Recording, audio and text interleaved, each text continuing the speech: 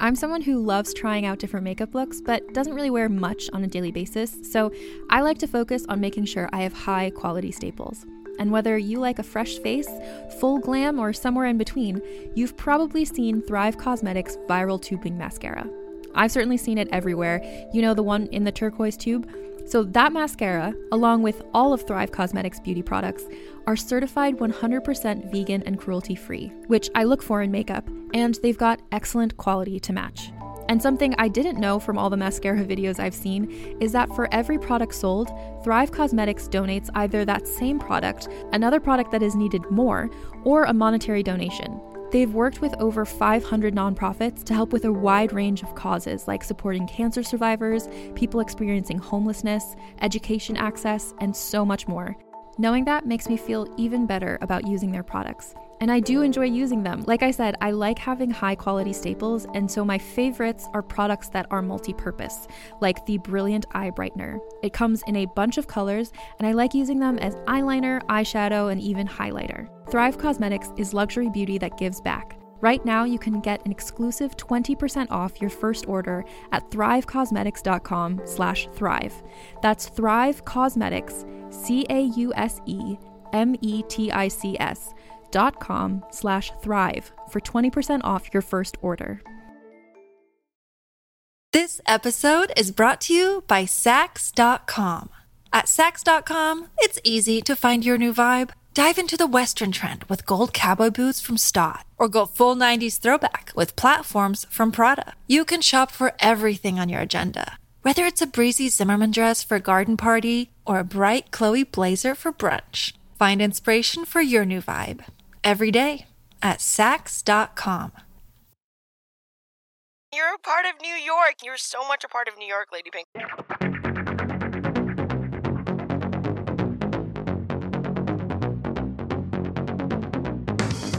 Hey everyone, thank you always for joining me here on Reppin'. I'm Evelyn, your host. My guest today is truly a pioneer. She's been called everything from a street or graffiti artist to a rebel to a vandal.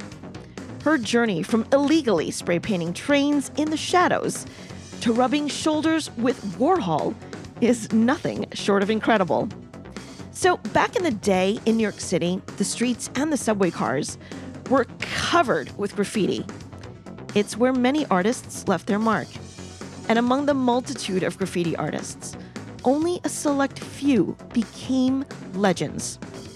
These artists navigated dark tunnels and operated in an underground world dominated by men. But of course, there were exceptional women who boldly ran with the guys.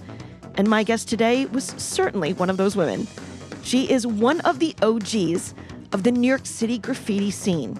Born in Ecuador and raised right here in the city, she entered the graffiti world in 1979, standing out as the sole female capable of competing with and earning respect from her male counterparts.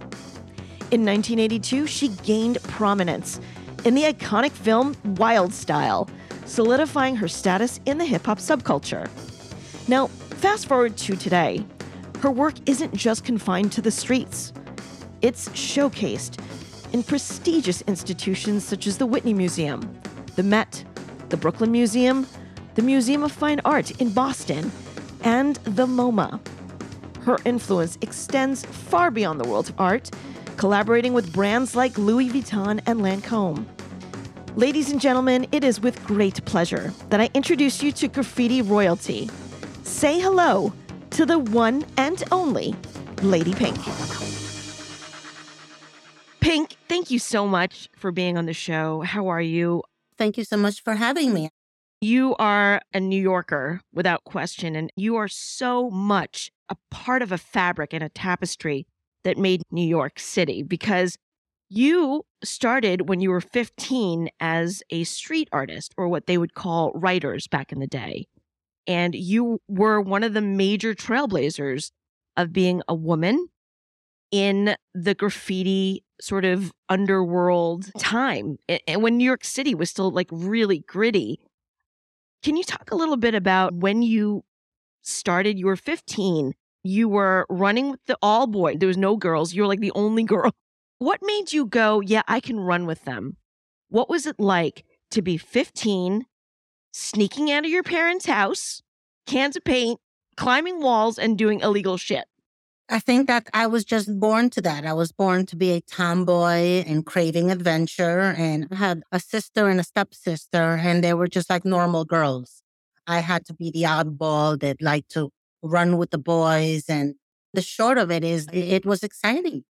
It was the kind of thrills that any rebel teenager wants. And I was running with a pack of like really cute, handsome young outlaws. What was there not to like? We were going out at night and doing crazy, wild stuff and stories to tell and just having good old times, not realizing that we were starting a subculture or a worldwide movement or anything. Some of us going to art school or we were in high school trying to figure out what to be when we grew up. Who knew? Who knew? You are legendary in the streets of New York and beyond in the graffiti world. But let's start when you were 15. Tell me one of those crazy stories that you had to like go through when you first started. Was there ever a moment where you were like, oh shit, this is scary? Wow. I have impressions as a kid when I went to paint my very first train in Brooklyn, and a bunch of guys were looking over my shoulder. And it was really dark and noisy and scary and not at all fun like they promised me. The fun set in later. But the very, very first time I'm trying to focus to do straight lines in the dark, trains, it was in the middle track. So 2 live trains going by and the noise. And you've no idea how tall those things are. My piece was like yay big. It was so tiny, like 1.5 feet, 2 feet tall. You have to learn how to climb and paint upside down and pretty much conquer your fears so that you can focus and get some good artwork done on the outside of the trains.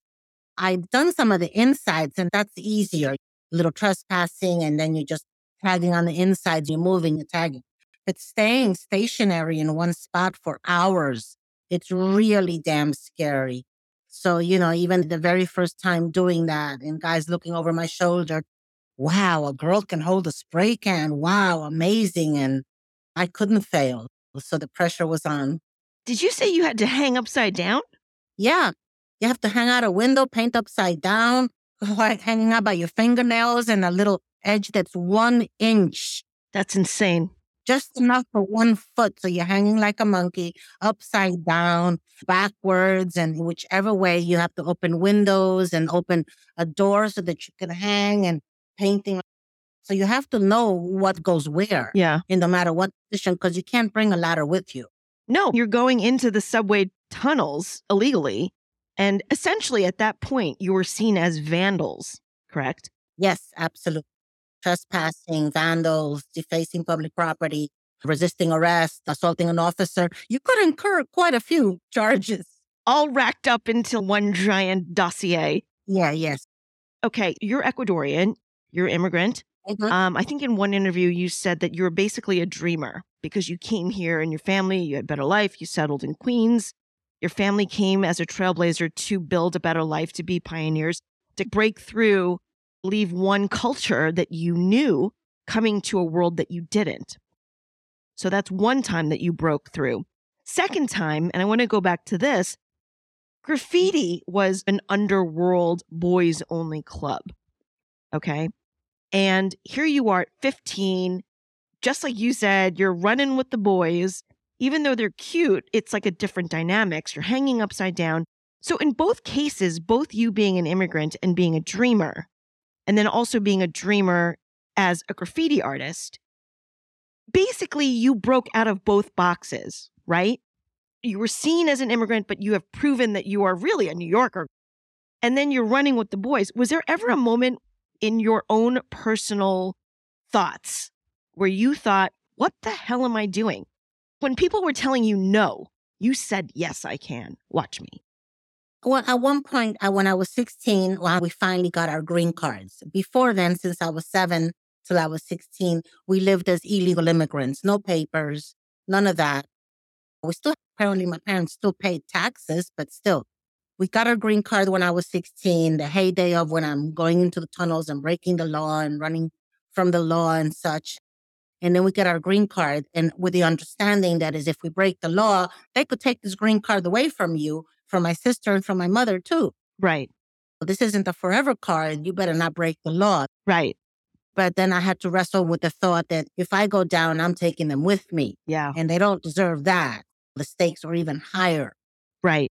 I had to go to places that were safe, that no incident was going to happen. And I've took my way out of a cop car, out of a police station, took my way out of handcuffs a couple times.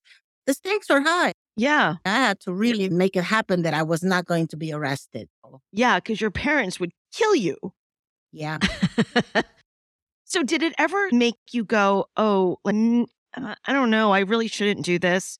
When people were saying you shouldn't do this, both with the graffiti, meaning the boys would say like, yeah, you can't hang, you shouldn't do this, it's not for girls.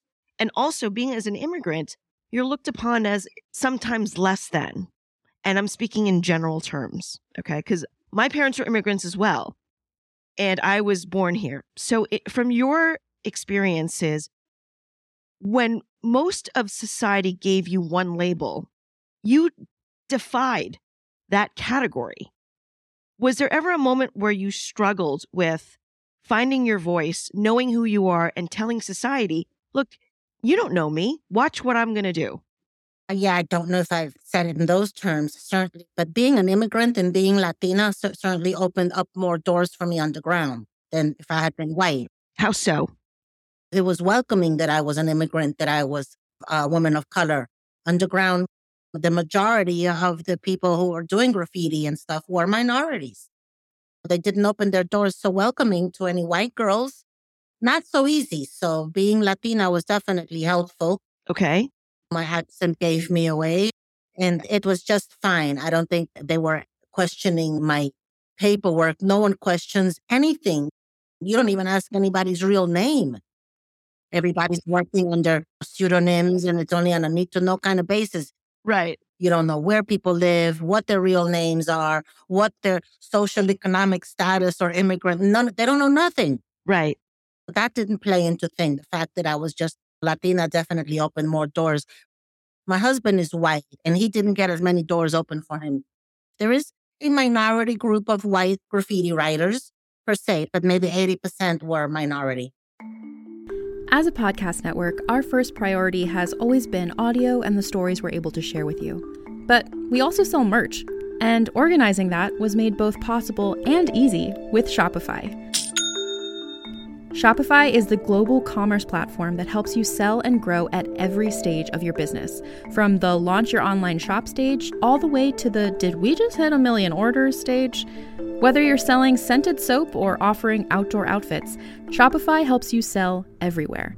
They have an all-in-one e-commerce platform and in-person POS system, so wherever and whatever you're selling, Shopify's got you covered. With the internet's best converting checkout, 36% better on average compared to other leading commerce platforms, Shopify helps you turn browsers into buyers. Shopify has allowed us to share something tangible with the podcast community we've built here, selling our beanies, sweatshirts, and mugs to fans of our shows without taking up too much time from all the other work we do to bring you even more great content. And it's not just us. Shopify powers 10% of all e-commerce in the US. Shopify is also the global force behind Allbirds, Rothy's, and Brooklinen, and millions of other entrepreneurs of every size across 175 countries. Because businesses that grow with Shopify. Sign up for a $1 per month trial period at shopify.com/realm, all lowercase. Go to shopify.com/REALM now to grow your business, no matter what stage you're in. Shopify.com/realm.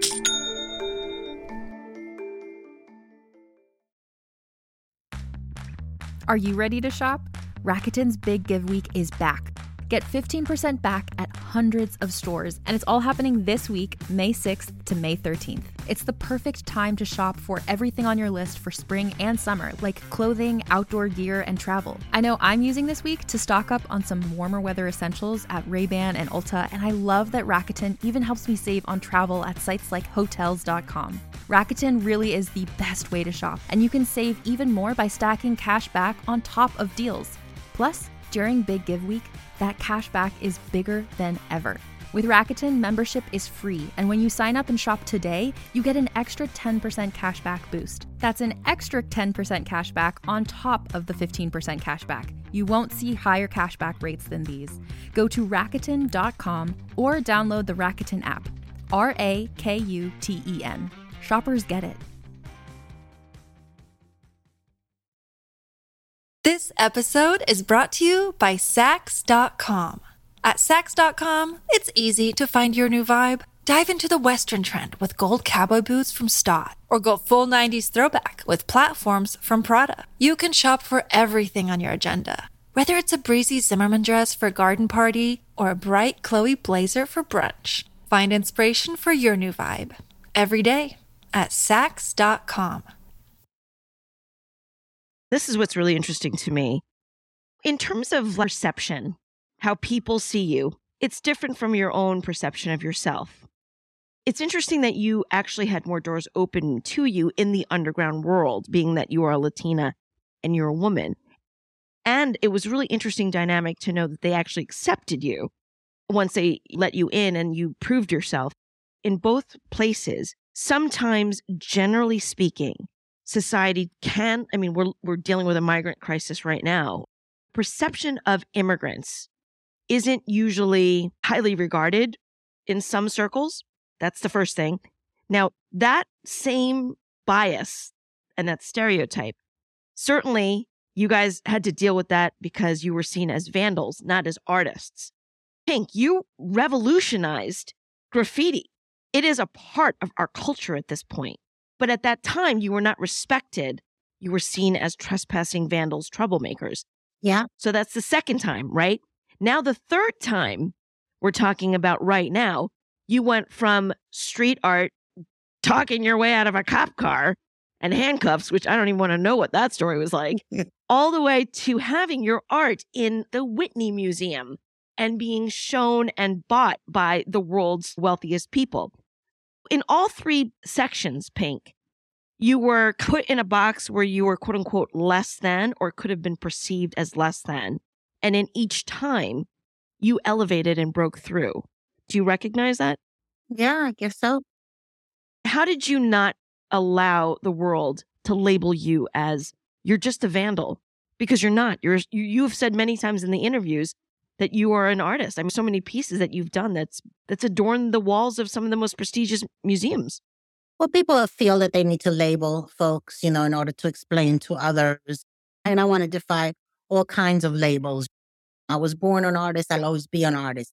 The graffiti education in the early 80s is very much that, was our education. Boot camp for artists. It prepared us for the rest of the world, for the rest of our lives, how to have confidence and courage with our own work, how to be no nonsense, get it done quick kind of artist. It taught us quite a bit. That's just mere education. And we have outgrown all of that, just like pretty much the rest of you guys. You go to college, you're a college student then, but then when you graduate and you're done, then we call you by whatever profession that you are. Right. Then we don't still call you a college student. Right.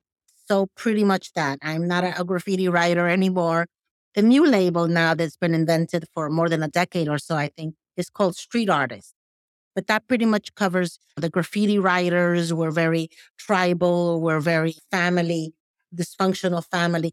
Then there's all the other mediums, stencil guys, the stickers, the posters, the old women with the knitting crews, and there's glass and wood and all kinds of different mediums that people do vandalism with, applying work to public surfaces that they don't own. Right. And they're just altering with or without permission. It's all still street art because the artists have full artistic control and no one is really paying them and have control over them and that's a commission. That's a straight up public art commission. And I do that too. But I like it better when I have full control, artistic control, and no one is pulling my strings and telling me what color to do, what theme to do, and to change this and change that. None of that. We just have fun with the work like we did when we were kids. Right. And paint whatever we want. And that's cool. So the new term is street artist, and fine. I've got work on the street, very much like that, under my own control, no funding. So you can call me a street artist. To be specific, we are of the graffiti generations. You guys are the OGs, man, the original gangsters, literally. Mm-hmm. I remember going on subway trains and seeing some of your work. Because I am a native New Yorker. Tell me one story when you talked about being a graffiti artist back in the day, being a vandal or whatever you want to call it, that it was an education, that it was a real life classroom. Tell me one experience during your graffiti days that you learned a lot about life and yourself. What happened? Where were you? What were you doing? And what did you learn that made you the woman that you are today? All these incidents add up. So Yeah. I was going to the ghost yard in Upper Manhattan in broad daylight with some of my friends from high school. One girl, this white girl, Linda, and two young guys that I barely remember who they were from my high school, and they had big bags of paint. We're going in broad daylight because I was told that it's safe to go in broad daylight. And at the corner, we run into a big gang called the Vamp Squad. And what they do is they vamp people, which is they mug people. But they also paint. Oh, shit. But on their free time, they like to mug people and toys, which are amateurs. And that, I guess that's what we were. Okay. You know, teenagers with big bags of paint. And that's the easiest way to get paint. You take it from a baby. We woke up on them, and I knew one of them because I had already met him, Kel. And he became a dear friend much later. But then I guess it was the second time I ever see him. And he said, "Excuse me, but we're going to rob your two friends. Is that okay?" What did you say? So I had to learn about myself there. And I was like, yeah, that's okay, but please don't hurt them. Oh, that's what you said? That's what what more can I say? Oh, shit. Get me out of here. That's what I would have you said. know, that's okay. You can rob. What else could I say? It's a group of 10 guys, all thugs. Right. And then it's just me and this girl, and these other two young guys. We're all probably 16, 17 at most. Big bags of paint. Of course, they lost their bags of paint. They just walk up to them, give me the bag of paint, and then that's it. You've been robbed. Right. 15 years later or so, I hear my husband tells me that one of the guys in the group, he went on to go to jail for some bad stuff later. He had wanted to rape us. Oh, Kel held him back and said, no, we're not about that. We're not going to do that. And now we're just going to rob those two kids for their paint, and then that'll be that. I didn't even know that. I did not know I was in that kind of a perilous situation. Oh, my God, Pink. And these guys were like real thugs and real criminals, and they could have just taken us there down the alley and had their way with me and this white girl. Right. It was dangerous walking with her. The blonde hair and the girly hippie mannerism was not the place in this kind of neighborhood. Not in the South Bronx. You had to be true. So that's how I learned about myself is I can't protect these kids. I can't fight for them, but I can at least ask for them not to be hurt. These people got to do what they got to do. I knew who they were. Right. And this is what they do. So they robbed us. But at least they didn't rape us. Thank God for that. Yeah. Thank God. Were you scared at that point when it was happening?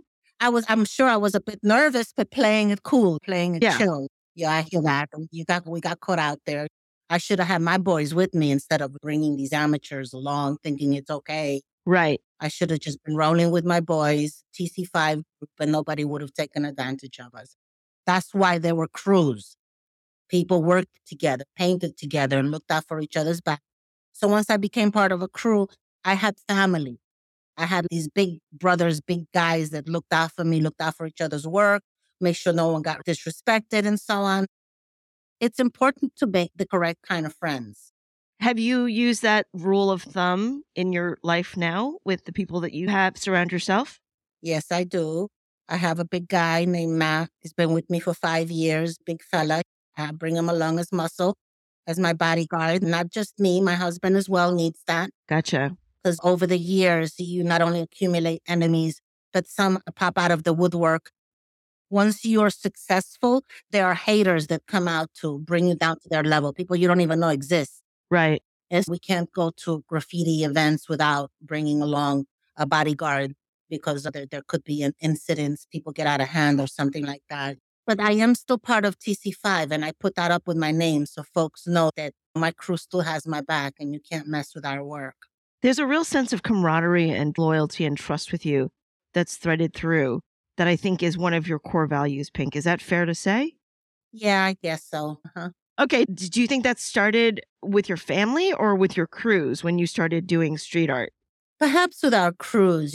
When you go into these missions, it's almost like going into a military maneuver or mission or something like that. These guys, maybe they wouldn't have chilled in together otherwise, but they went through an adventure, traumatic, emotional experience, if you will. And at the end, they come out buddies, come out comrades, your buds for life. Right. We have those shared experiences like that. And I'm friends with these cats for over 40 years. Amazing. These bonds can't be broken when you know you have that kind of trust. The interesting thing, I think, is, have you always been this confident and self-realized? No, definitely not. I was a quiet, shy kid who would never even raise my hand when I knew all the answers. Up until I kissed my first boy at the age of 13, smoked my first weed at the age of 13, and then my personality changed. And then I went over to the dark side and I learned how you fake the persona first until you fill that role. So I had to fake being a street artist or a street kid. I learned a slang and how to behave like a little tough when I wasn't like that inside at all. So you had to fake it and pretend all of that until you finally eventually fill that role. I wasn't that. I'm soft and squishy. I do gardening. I love animals. I'm not a thug in any way, but that's the persona that you have to give out. And everyone's got to believe that, because coming from a soft neighborhood and going to art school wasn't the best selling point underground in the real thug world and all of that. Listen, I think that human beings are always more than one thing. You could be totally opposite things all at once in one body. You could still be soft and squishy, pink, and still be an ass kicker at the same time. And I think you probably are. One of the things that sort of, I think, is ironic is I grew up looking at the subway trains throughout New York and the walls throughout New York. Basically, the city, it's a museum because there's graffiti and artwork everywhere you look if you just take the time to look up. Now, I grew up looking at your work. I saw it on trains. I saw it on buildings. I've seen Zephyr, all these legendary street artists. But back in the day, mainstream society saw you guys as troublemakers and desecrating public property. And now you guys are hanging out in like the most prestigious museums and revered. What do you think it says about society, and how do you deal with it when people may not necessarily show you the respect at the start of your career, and now you have this worldwide recognition? How do you deal with society's perception of you when it's not true? Yes, when we were being rebels as teenagers, we wouldn't have it any other way. We needed to be rebels. You couldn't just give us this stuff. We needed to defy society and be thought of as outcasts. I guess we needed that angst. We needed to fight against the man. Right. Whatever the man was. And at that time was transit authority, that they were the enemy. You needed an adversary of some sort. That was important for us to be thought of as outcasts, that we were defacing public property. But we were the public, that I believe that subways belong to us, and why couldn't we color them? Yeah, I don't know if you've been back down to New York lately. Graffiti is making a huge comeback. It's now a felony to paint the subway trains, and then they'll shoot you as a terrorist before you even get arrested. You know, you hold up something shiny, they'll shoot you before they realize that's even a spray can. So the subways only get painted by the Europeans, by the people from other countries. That's interesting. They come, they paint it, they get their photos, and then they go back to their home country as heroes. And then the transit authority has to buff it. New Yorkers know better than to get the subway trains. It doesn't last. Right. It's a huge waste of time. And if you do get caught and not shot, the repercussions for being an American and doing that are stiff. If you're European, they'll put you in jail till your plane ticket comes up. They ship you back to Europe or your home country, and you're exiled for about 10 years from the U.S. Oh, shit. That's what happens to the foreigners. Okay. They just get sent back to their country. But if they find out who they are by name and then they send them back to their home country, they also reach out to the police there and inform them, this is so-and-so. Do you have any outstanding warrants or damages in your country by this guy? They do share information, so if you get caught, you could be completely screwed in your home country. Anyway, that's the only people who are painting the subway trains. Americans know better than to do that. The lesson right there, ladies and gentlemen, is don't paint the subways. It's not worth it. No. You said you were squishy and quiet before you were 13, before you kissed the boy, smoked the weed, and then you found your voice, right? But it still took time, even though you may have been fronting for a while. Now, since then, you have found your voice.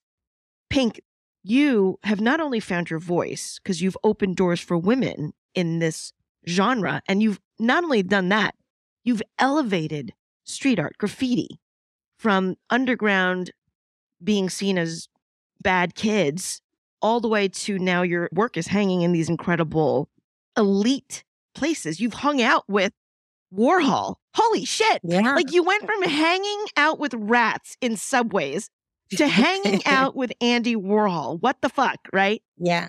You've used your voice and your talent to be an activist. Can you talk about why that was important to you and share one of your most important and proudest pieces of work as an activist and as a street artist? Oh, boy. I realize that I have a voice, I have opinions, and everyone does. Everyone's got opinions, but I have a platform. Right. I have a way of getting my message out there on big murals, and I can do activism and something political or social only as much as I can get away with. Usual permission walls, people give us their walls and ask not to do nothing crazy, nothing controversial. Right. I'm stumped. I have to do something a little more decorative. But art spaces, galleries, and exhibit spaces that have walls outside, like Wynwood down in Miami, I got access to that. And I do know that is Trump country. So I did a giant resist wall in 2017, the year after he was elected and our country was going down the poo-poo. I did a big, fat, naked Trump in a diaper, a full diaper, leaking onto the Constitution, tweeting out crap. The world is burning. Skulls are all around. So I did that. And as I'm painting, people walking by and asking me to explain what I'm doing there. And even school children, African-American school children asking me, why am I painting the president like in a diaper? I have to tell them that, well, he's not so very nice to people of color. And this was right after a hurricane and he let Puerto Rico drown and all of that. I had a lot to protest. And that's one of my favorite walls. So yeah, some of my favorite ones is when I slam the presidents, when I disapprove and I can get my message out there. This is freedom of speech. But there's been quite a lot of others that I've done, activism. But why was it important to you? Because a lot of people just paint. They're happy just painting, like maybe not subway trains, but like they're just happy doing decorative pieces or on canvases. But you have said time and again in multiple interviews, you are an activist. When did you realize that you're not just a graffiti artist or a street artist, a legendary one, but you're also an activist? When did you make that connection? I have a platform and this is what I'm going to do. Perhaps being inspired by the early 80s, by the Guerrilla Girls. I volunteered and did some posturing for those crazy chicks. Wait, tell people who the Guerrilla Girls were, because some people don't know. The Guerrilla Girls were very high-class women in high-class jobs, like in museums and galleries, owners of the top museums and such. And these were women, they put on gorilla masks and they did protesting for women. There's not enough women representation in the arts in general. It's 80% white male. Right. Still, if their identities were to be let out, that they would lose their jobs and positions. Right. So it was amazing that they did get together and do this. And they would do posturing by letting out all the dirt and skeletons in people's closets. And they would put it on posters. And then they would go and poster it on the front glass of museums, on their doors, on their places where people normally don't ever put posters. Right. And that gets the media buzz. They've had exhibits. They've done quite a bit of activism. Anyway, I adore them and I love what they do. And I think that inspired me very early on, that you can go out there and protest when there's injustices. Scream out and bitch and whine, and you have to make noise. I also fell in with a group of Latin activists that were doing something very similar. I don't remember their name right now. Okay. But I hung with a group called the Pink Panthers. There was a group of lesbian women that would go out after hours near the gay clubs when they let out at night. There were wolf packs, groups of young men running around just beating up gay people for the sake of just fun. They thought that was fun, beating up gay people. So the Pink Panthers would go out on patrol. These bunch of really big dykes. You don't mess with these women. No, my God. And they would protect folks from bars to the subway and patrol the streets like that. I was exposed to some activism and that just regular people can stand up and make the world a better place. And what more talent do I have than to paint great big walls, and I can do messages when I possibly can. I've done some Black Lives Matter murals because anger and grief. Did my very best mural for a month after 9/11. Oh, wow. Huge, huge wall with the smell of the towers coming our way. We could smell it the whole time that we were painting, that horrible smell of plastic burning. Yeah. Yeah, that was coming our way as we were painting this huge mural for 9/11. Then I got a half page in the New York Times for that. Right. Didn't paint it for that, but it was awesome that they loved it and they gave me a full half page in full color in the New York Times, said it was the best mural for 9/11. It's not the reason we painted it. We do because we're grieving. Our emotions are splashed out there in full color for the world to see. Sometimes it's not so successful because the opposing view, whoever feels the opposite of whatever we're protesting, can easily come in and destroy your wall. It is at the mercy of the public. And it just takes that one crazy person to come in and destroy whatever it is that we did. When you were a kid, you said you loved being sort of that rebel outlaw thing. I mean, we all sort of wanted to be that way, right?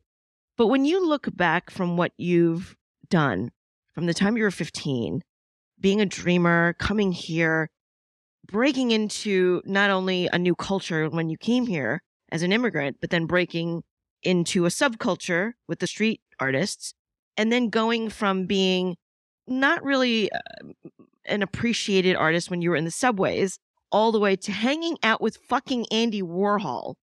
When you look back, what do you think of your life and what is it that you want to continue to do? Because I don't know, man, you've talked your way out of like handcuffs and hung out at trains and hung out with Andy Warhol. What is it that continues to make you continue your art and using your voice? I must continue painting as much as I can. The demand doesn't stop. The galleries keep asking for work and work. I've got employees that help me keep up with the demand of the work. So I just keep going. And I keep going because of the fans, because of the young people that are looking up to me to keep it real.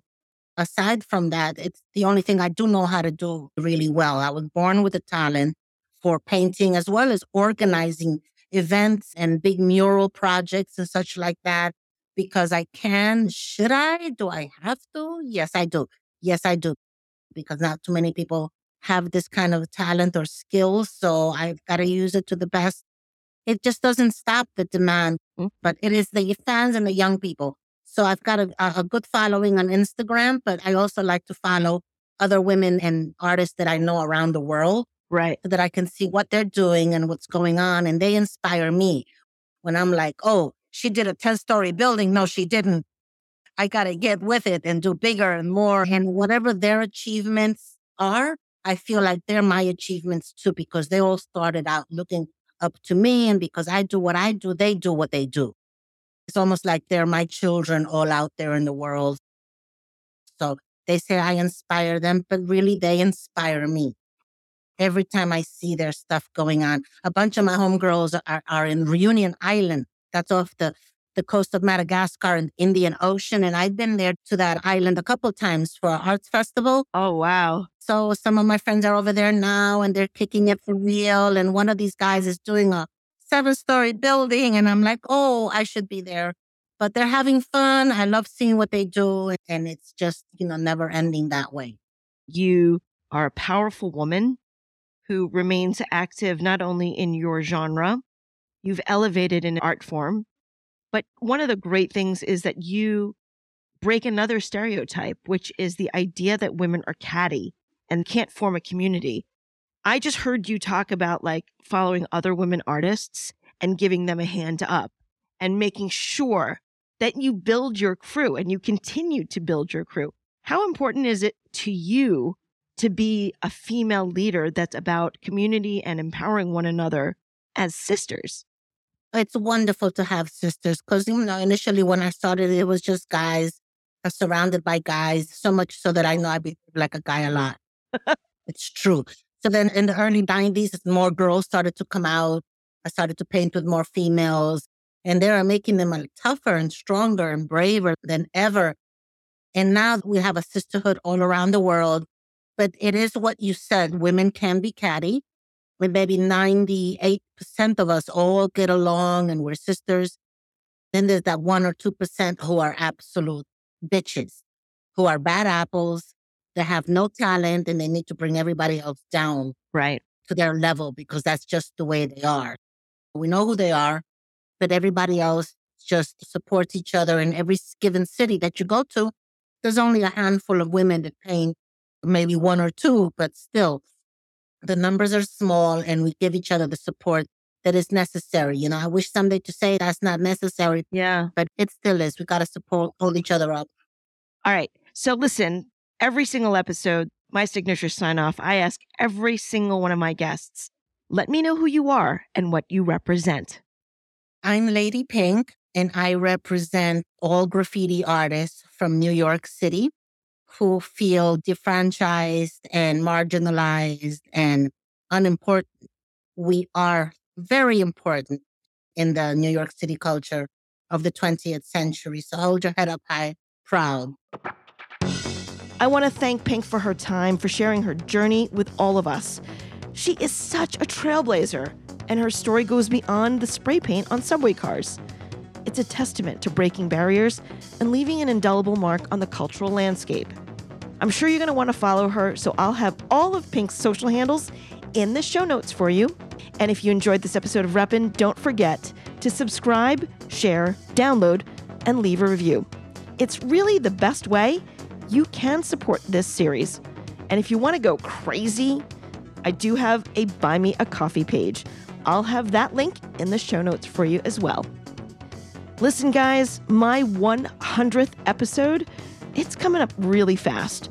Now, I do have a few ideas on how I can mark this milestone, but I could really use your help. What can I do, guys? How can I mark this occasion? Give me some ideas.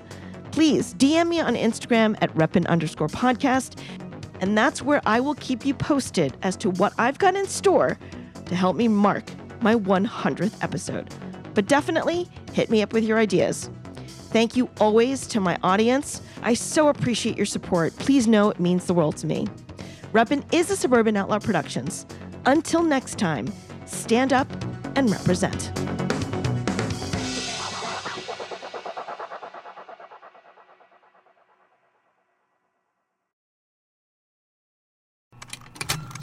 Contained herein are the heresies of Radolf Burntwine, erstwhile monk turned traveling medical investigator.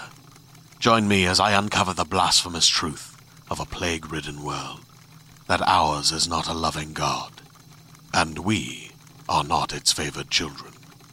The heresies of Radolf Burntwine, coming January 2nd, wherever podcasts are available.